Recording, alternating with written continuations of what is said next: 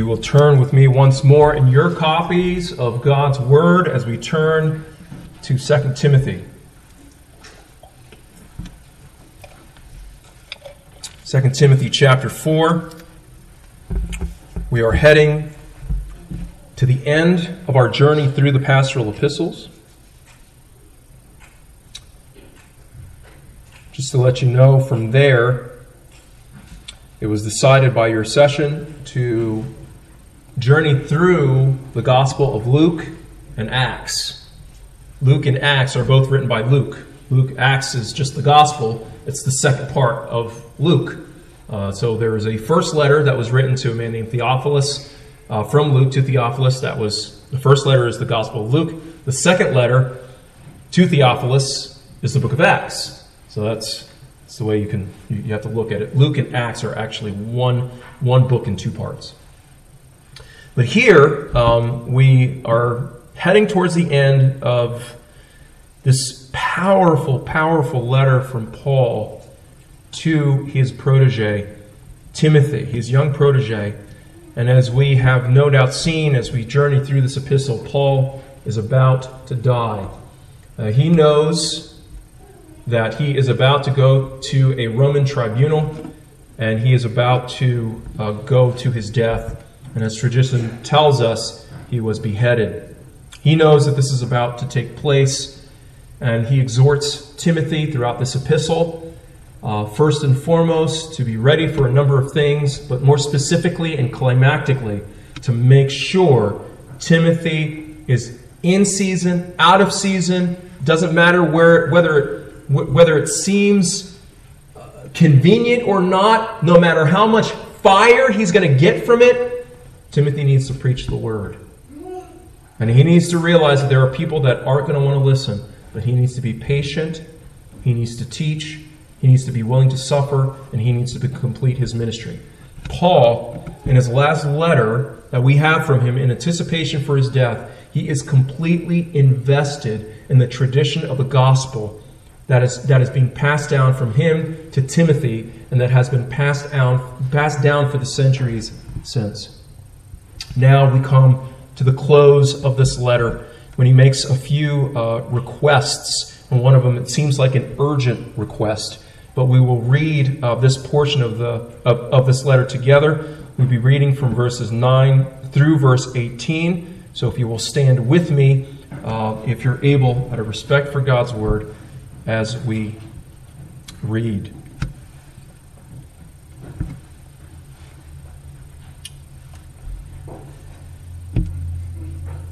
Do your best to come to me soon, for Demas, in love with this present world, has deserted me and gone to Thessalonica. Crescens has gone to Galatia, Titus to Dalmatia. Luke alone is with me. Get Mark and bring him with you, for he is very useful to me for ministry. Tychicus I have sent to Ephesus. When you come, bring the cloak that I left with Carpus at Troas, also the books, and above all the parchments. Alexander the coppersmith did me great harm. The Lord will repay him according to his deeds. Be aware of him yourself, for he strongly opposed our message. At my first offense, no one came to stand by me, but all deserted me. May it not be charged against them. But the Lord stood by me and strengthened me, so that through me the message might be fully proclaimed and all the Gentiles might hear it. So I was rescued from the lion's mouth. The Lord will rescue me from every evil deed and bring me safely into his heavenly kingdom. To him be the glory forever and ever. Amen. Thus ends the reading of God's holy and inerrant word. Please pray with me. Father in heaven, now as we approach your word, we pray, Lord God, that you would speak to us, Lord, that we would see Christ in all his glory, and that through our feeding of him, through the hearing, the preaching of your word, Lord God, that you would speak to us and encourage us and strengthen us. May we feed on Christ this morning so that we may more and more grow in the grace and knowledge of him and be conformed into him more and more. We pray this in his name. Amen. Please be seated.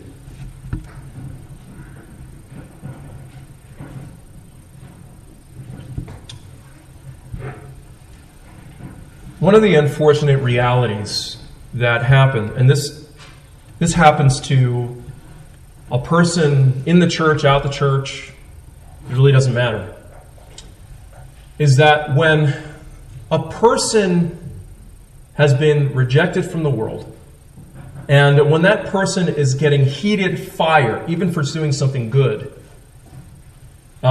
people tend to abandon them. When the going gets tough, for that one particular person, and for this in the matter of Paul is about to die. He's getting persecuted. And so now many people, understandably so, sense that there is a danger with being affiliated with this man.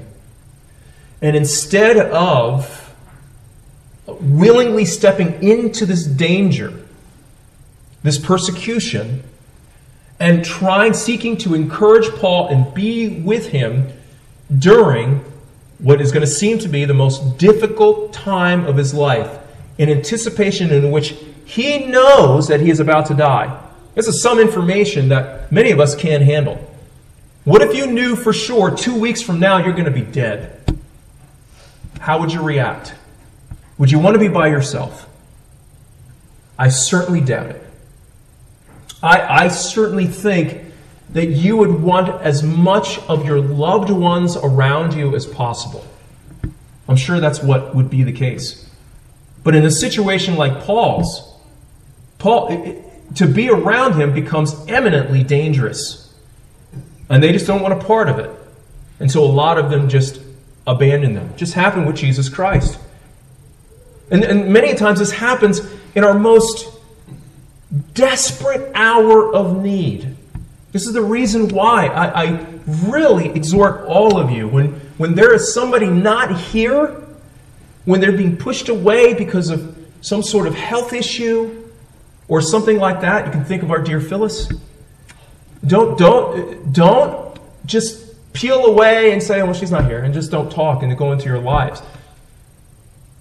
People need fellowship. This is the reason why it's so critical for you to come and gather for worship. This is the reason why we practice something like agape meal. So we rightly call a fellowship meal. A meal in which we come together, fellowship with each other, encourage one another, be with one another. Because there is something about being with people, visiting each other, going to each other's houses, practicing hospitality among yourselves. Because in that way, that sort of fellowship breeds encouragement, breeds unity, breeds love and compassion. And in that, you share your compassion of Jesus Christ with one another. But folks, when it gets really, really difficult is when times get rough. You seem to want to sink into yourself and get self-protective and say, oh. And this is unfortunately what happens in the situation with Paul. It becomes very dangerous to be around him. At least that's what's perceived by many of the people here, at least for Demas. But here, what we see is this idea, even when Jesus Christ was in his desperate hour, right? When he was getting betrayed, what did the disciples do? They left. The disciples who loved him. And we read in John chapter 16, Jesus knew that his disciples were going to abandon him. And he even told him, you're going to abandon him. He told Peter, you're going to deny me 3 times, and Peter denied that. But of course, Jesus was correct. Completely abandoned. And yet, there is an elusiveness to the loneliness. Because we read from Jesus' own words in the end of John chapter 16, yet he is not alone because the Father is with him. You're going to see a lot of parallels between the circumstances of Jesus Christ himself proclaiming that he is abandoned, crying out in the Garden of Gethsemane as he's praying, begging these disciples to pray with him, and they're tired, so they go to sleep. So he's left all by himself, yet he is never alone because the Father is with him. You're going to see a lot of parallels between that situation and what Paul is dealing with right here. And what you are seeing is no less Paul acting in unison, in unity with his Savior. You're going to see a lot of parallels. And would it be that our life would really be patterned after Jesus Christ? That we would never, ever perceive that we are ever alone because the Father is always with us. It's one of the key things that I would say in John chapter 16 as you look at it. It's the disciples. He tells the disciples, you have never asked the Father in my name. You have never asked me. You asked me, but you never asked the Father in my name. And he tells the disciples, you're not going to have to ask me. You're going to ask me nothing. You're going to go directly to the Father in my name.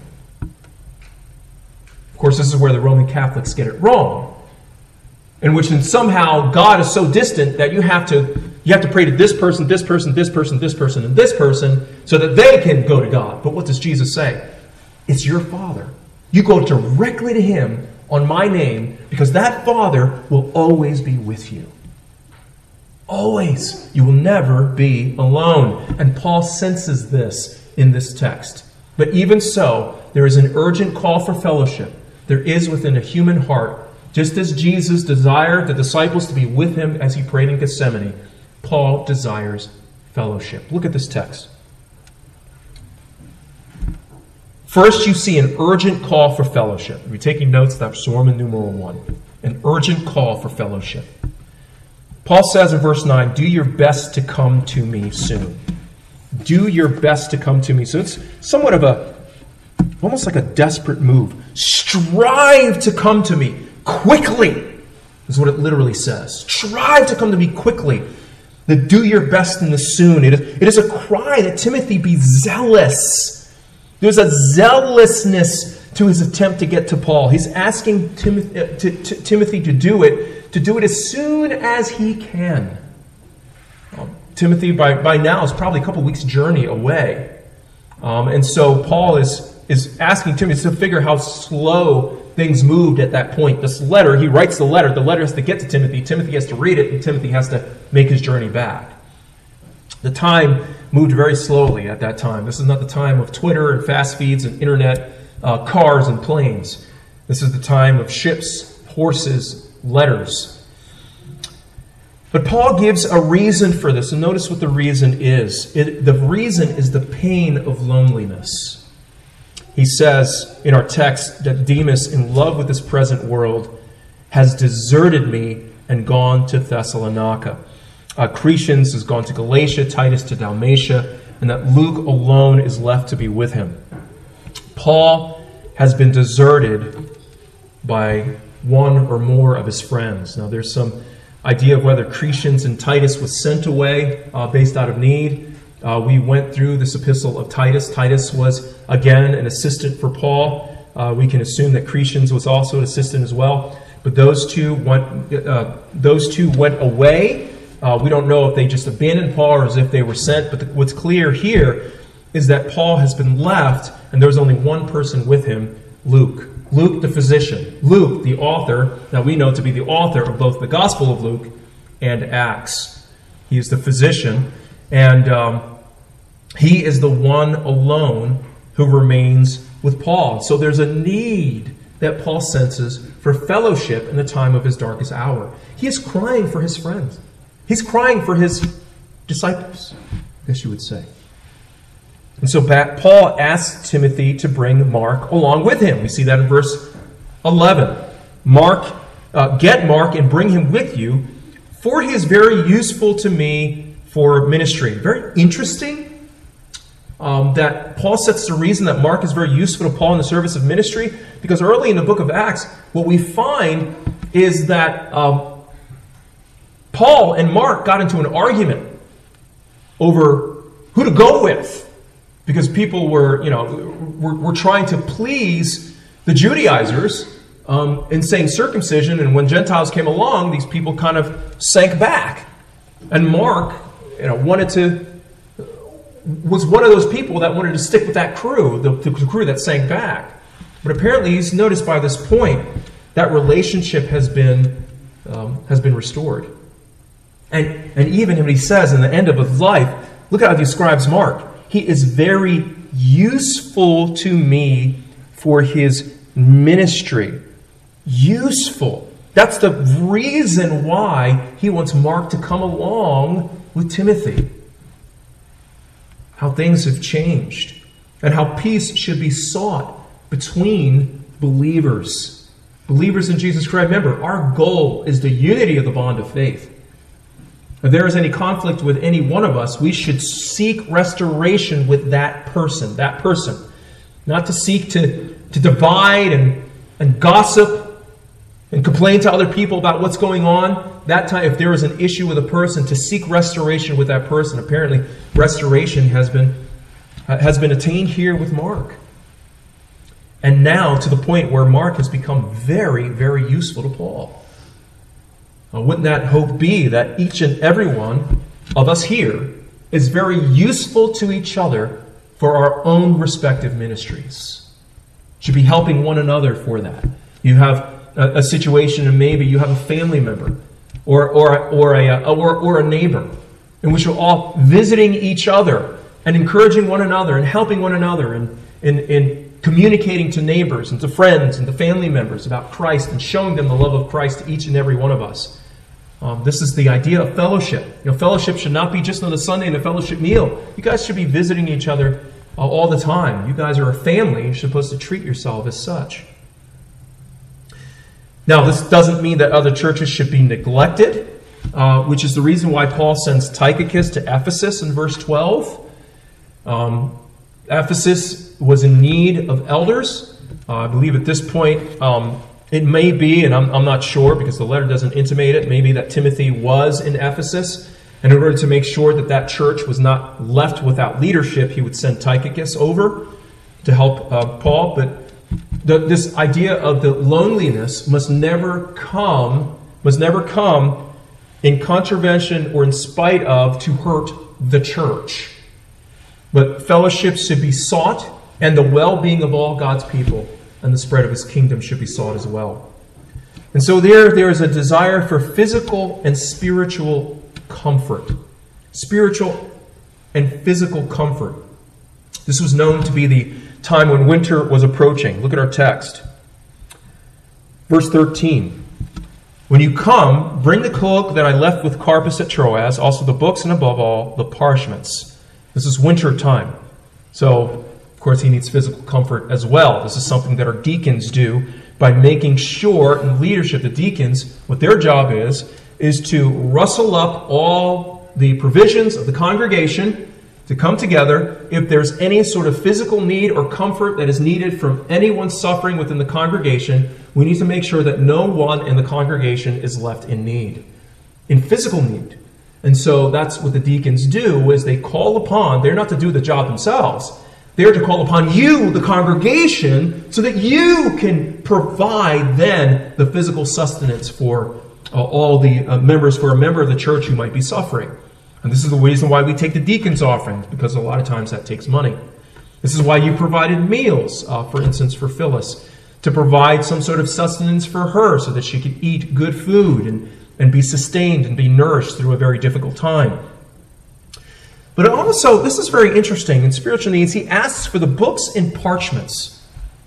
He wants to read. The word for book here is biblia, the book. I don't know if it means he actually wants the Bible. Probably does. But he certainly wants parchments, books, theological treatises so he can study God's Word. And I want you to think about this. He's about to die. And this is the primary way that a person in the twilight of their lives prepares to go to glory, by reading Scripture and worshiping God. You see, the world would look at Paul and say, why are you reading this? You're going to die. It's going to be over.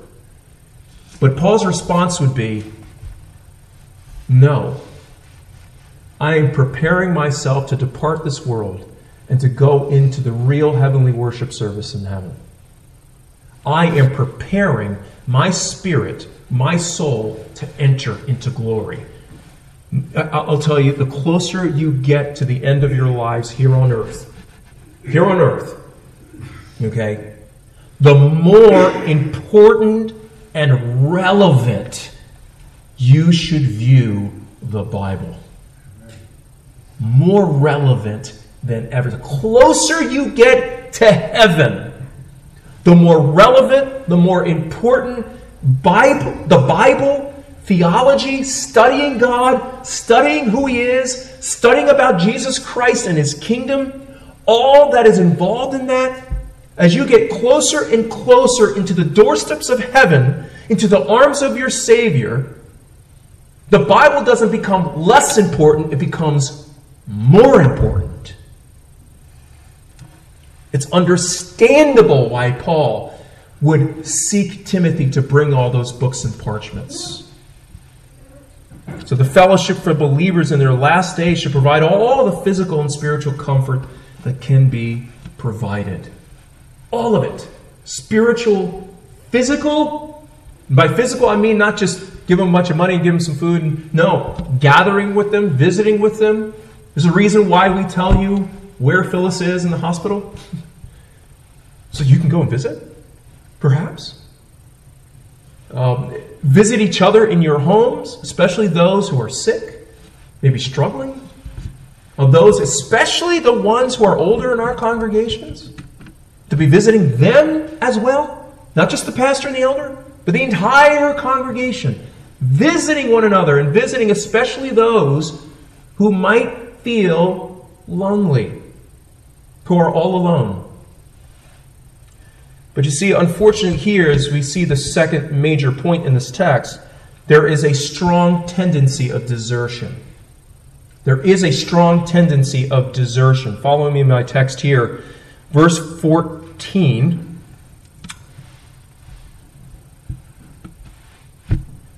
We're going to read verse 14 as we go through 17. Alexander the coppersmith did me great harm. The Lord will repay him according to his deeds. Beware of him yourself, for he strongly opposed our message. And then in verse 16, at my first events, no one came to stand by me, but all deserted me. May not be charged against them. So here, we have an unfortunate reality in this world, especially for those who are knocking on the footsteps of death and danger, is that they tend to be deserted. The ones who, unfortunately, and this is unfortunately in this case, this neglect of the older among us, that they tend to be neglected. They're lonely because a lot of their friends and family members, their spouses maybe, have gone to be in glory, have died and passed away. Their family is there. Their younger ones don't support them as much, and they're very alone into themselves. There's this tendency just kind of forget them. Now, some desertions, especially for Christians, comes about through active resistance, and that's what we see with Alexander the coppersmith. He did Paul harm. We don't know what that specifically was, but it was evil perpetrated by him to harm Paul's ministry. Paul was preaching the gospel of Jesus Christ, and Alexander was trying to harm him. But Paul holds faith that the Lord would indeed have his vengeance. Look at our text. The Lord will repay him according to his deeds. Notice Paul is not seeking vengeance of his own, is he? We should not seek our own vengeance. We should not seek to be hyper to defend ourselves and lash out on people when people do us harm. That harm goes to the Lord. That's how we ought to operate. The Lord is the one who will give vengeance to Alexander the coppersmith. The Lord will give vengeance to his enemies. And so you are not to seek out and lash against your enemies or those that disagree with you or seek to harm you. You should seek to understand and seek the Lord's vengeance and have faith that the Lord will get his vengeance. Romans chapter 12:19. It says this, Beloved, never avenge yourselves, but leave it to the wrath of God. For it is written, Vengeance is mine, I will repay, says the Lord. So Paul warns Timothy to beware of him because he strongly opposed the message of the gospel.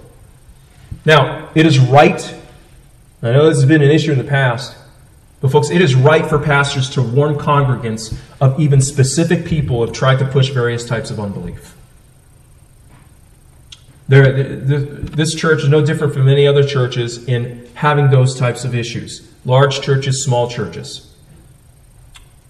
it is right for pastors to warn congregants of even specific people, and Paul names specifically Alexander here, who resisted the faith of Jesus Christ. Now, when pastors do this many times, it is out of love for the church, not a seeking to destroy, but of love for the church and love for Christ specifically in his word. So be aware that these people will actually try to give a hurtful sense of loneliness by abandoning you. They will try to hurt you by saying, "You're done, I'm out of here." They will abandon you. It's not just the pastor. They will abandon you, and abandon you, if you're faithfully operating within God's word, they're abandoning Christ. Many have done this. Many in the past of this church, in the past of other churches, many have left, not because the word is not faithfully preached, but because the word is faithfully preached. Yet, there is a reality that can never be thwarted. Now, some abandon out of mere fear, not out of active opposition and hatred. And to these people, we need to exercise mercy, patience, grace, encouragement, not to be afraid. We see that in verse 16. "At my first offense, no one came to stand by me, but all deserted me. May it not be charged against them." You notice the difference in the reaction here. A time when Paul is deserted by everyone, much like Jesus was deserted by all his disciples. You notice the prayer that Paul gives. May it not be charged against them. You can almost hear Jesus Christ hanging on a cross. Lord, forgive them, for they know not what they do. It's the same type of statement, is it not? May it not be charged against them. This is the heart of the Savior, even as his own disciples fled him in his darkest hour. Jesus told his disciples they would do it. But Jesus still able to say that he was never alone. Forgive them. May the Lord not charge it against them. You understand, Jesus was pleading for those that he would die for. Even you, who in your heart many times have abandoned Christ. And he continues to intercede for you. This is where the wonderful reality of salvation is that your salvation is not dependent upon whether you do or do not desert Christ in your hearts, but based on the Jesus Christ who intercedes for you continuously and who is the same yesterday, today, and forever. My goodness, if our salvation was dependent upon our whims, we'd be doomed. But it's not. It's not. And Jesus cries out for you as your heart kind of ventures away. You still have faith in Jesus Christ. You still believe in his word. You still believe he is Lord. But you get distracted by the shiny things. And your heart pulls away and you abandon him. You just kind of veer off. And then Jesus says, "Oh, Father, may it not be counted against them. May it not be counted against them." And then here we have this present reality. This is the reason why it will not be counted against you. It's the present reality. And it's verse 17. The Lord stood by me. And he is your strength. This is the reason why you can, through the power of his Spirit, the Lord who is with you will give you the strength to not look at the shiny things. The Lord was standing by Paul, provided and served as a means of strength even in his abandonment. One of the things that we tend to do when things are going wrong or when we feel depressed or something like that is one of the things that we talked about last Wednesday in the book Shame Interrupted, was that when shame happens and we get depressed, we tend to look at ourselves. I'm shameful. I'm terrible. Look at me. and Jesus died for me, and this is me, and I had to understand what Jesus did for me, and this one. But Ed Welch does something very, very interesting. What he says is, if you have this idea of, well, I have to remember that Jesus died for me, for some reason that doesn't work. Because in the end, where are your eyes at? It's in you. And this is significant as to how you must understand Paul. Paul's eyes were driven away from himself.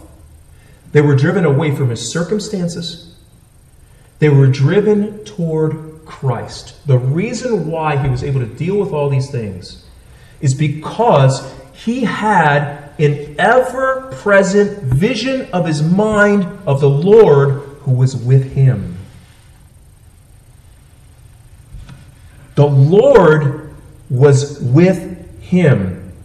He strengthened him so that through the message might be fully proclaimed and all the Gentiles might hear it.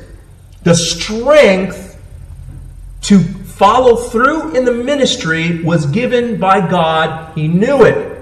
His purpose in life was to proclaim the gospel. Now, the purpose here is given in kind of a threefold message. And you see it there in verse 7, second half of verse 17. So that through me the message might be fully proclaimed, and all the Gentiles might hear it. It's actually divided in the Greek, it's divided in three. Verse 17. He empowered me in order that for me the message, the preaching might be fulfilled, and the hearing of the Gentiles, and he might be delivered from the mouth of the lion. Three things.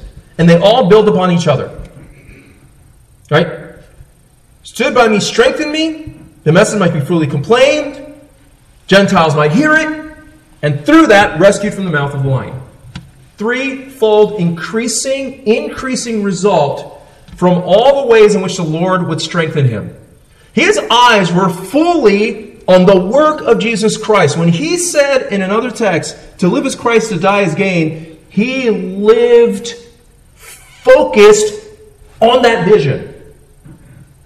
And so he understood that the reason why he is there and the reason why he is dying is that threefold reason. Number one, that the gospel, the message might be fully proclaimed, the gospel of Jesus Christ. The gospel of Jesus Christ must be proclaimed, period. Jesus Christ, God himself in the flesh, from the Father, came to earth, took on flesh, died, paid the penalty for sin, rose again for our justification, ascended on high, is ruling, entered his rest at the right hand of the Father, and is coming to judge the living and the dead. That gospel must be proclaimed. One. Two, reason is that salvation must come, as your text says, to the Gentiles. Literally, to all the nations, to the entire world. You are a product of Paul's ministry. To the entire world, all the nations. Secondly, or thirdly, that Paul might be delivered by the lion's mouth. Now, many of you kids have heard of Daniel in the lion's den, right? That's what he's talking about. So he's borrowing that little event that happened with Daniel in the lion's den, and he's saying, the Lord is going to rescue me. He rescued me from the lion's mouth through his work. What in the world is Paul doing here? He is using an Old Testament story to reveal a spiritual truth. Satan is a warring lion who prowls around seeking whom he may devour. It is that lion that Paul is saved from. And how is Paul saved from that lion? Preaching the gospel. The gospel. Speaking Jesus Christ. You speak Jesus, you live Jesus, you are escaping the mouth of the lion. It is the gospel message which concerns the life, death, resurrection, rule, judgment of Jesus Christ that serves for the salvation of people from every tongue, tribe, and nation, which then serves to be the means by which Paul is himself delivered. And this is the same for you. And so here is the concluding reality. This is the last major point. The concluding reality for Paul is this, and it's written in verse 18. The Lord will then rescue me from every evil deed and bring me safely into his heavenly kingdom. To him be the glory forever and ever. Amen.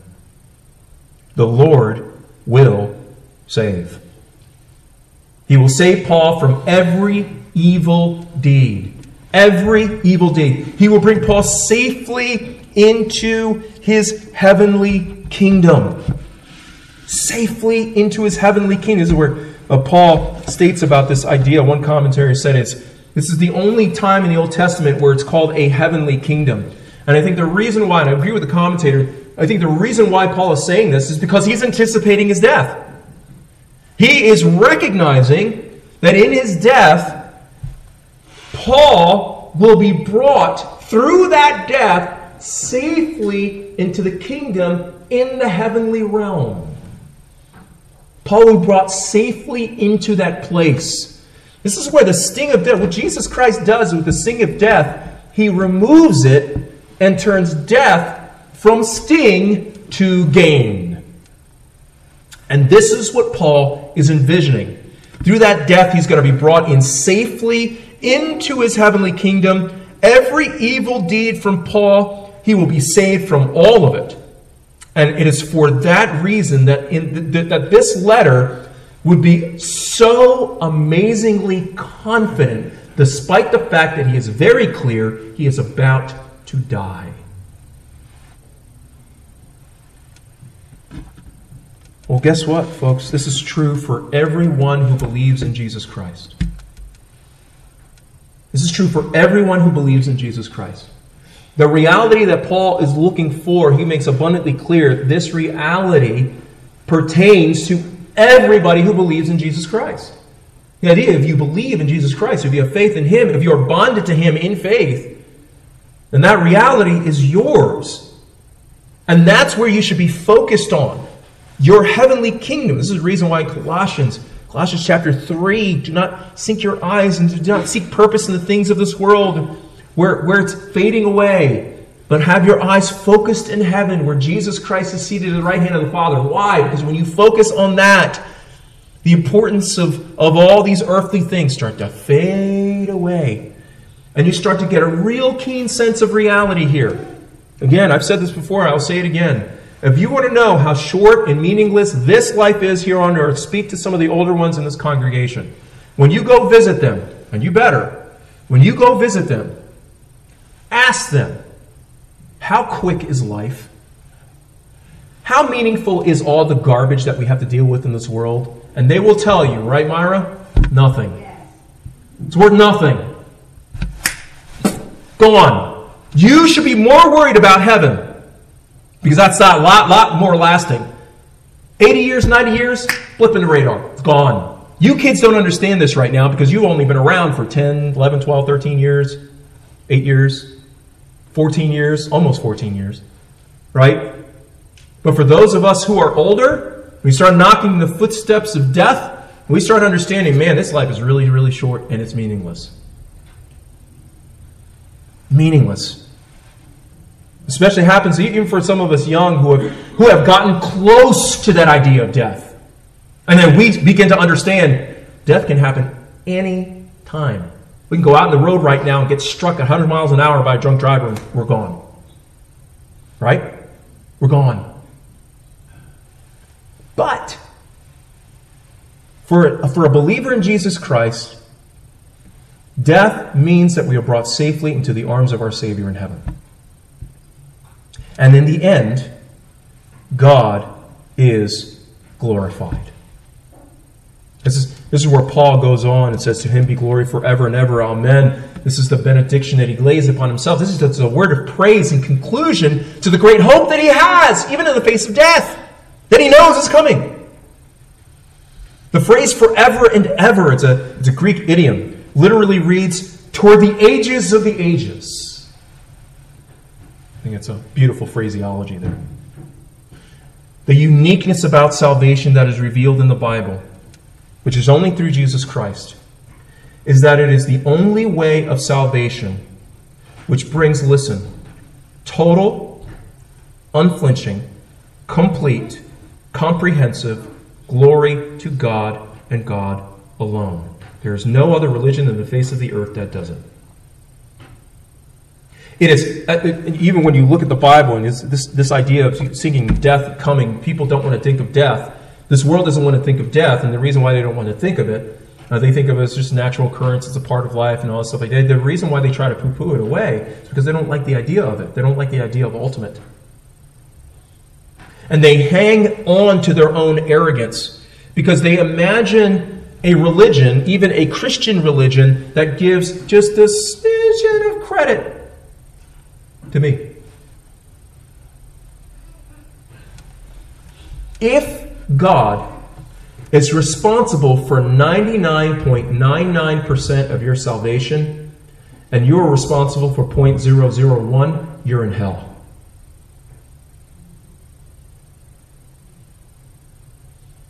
The reason why the gospel is what it is because in the end, if God is to be truly God, then everything comes from God, everything goes through God, and everything goes to God, including your salvation.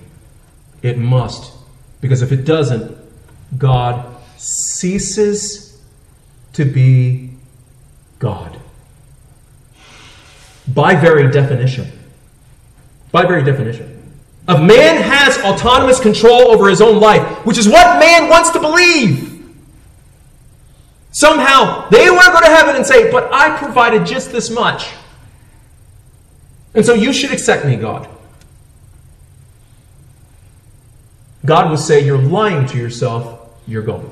I never knew you. You are denying my very godness in saying that.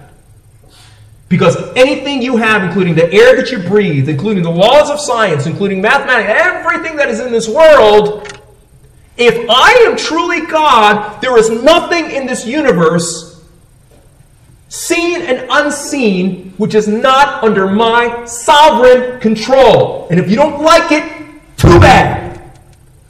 I'm God, you're not.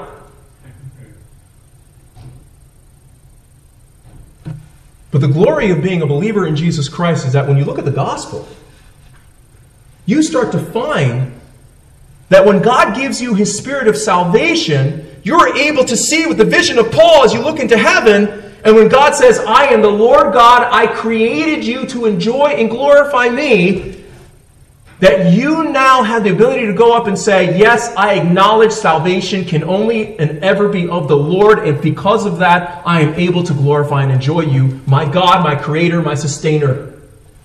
And you are the one that's going to bring me peacefully into the heavenly kingdom. I can't ascend there myself. And in that way, Paul says, to God, to Him be the glory forever and ever. Amen.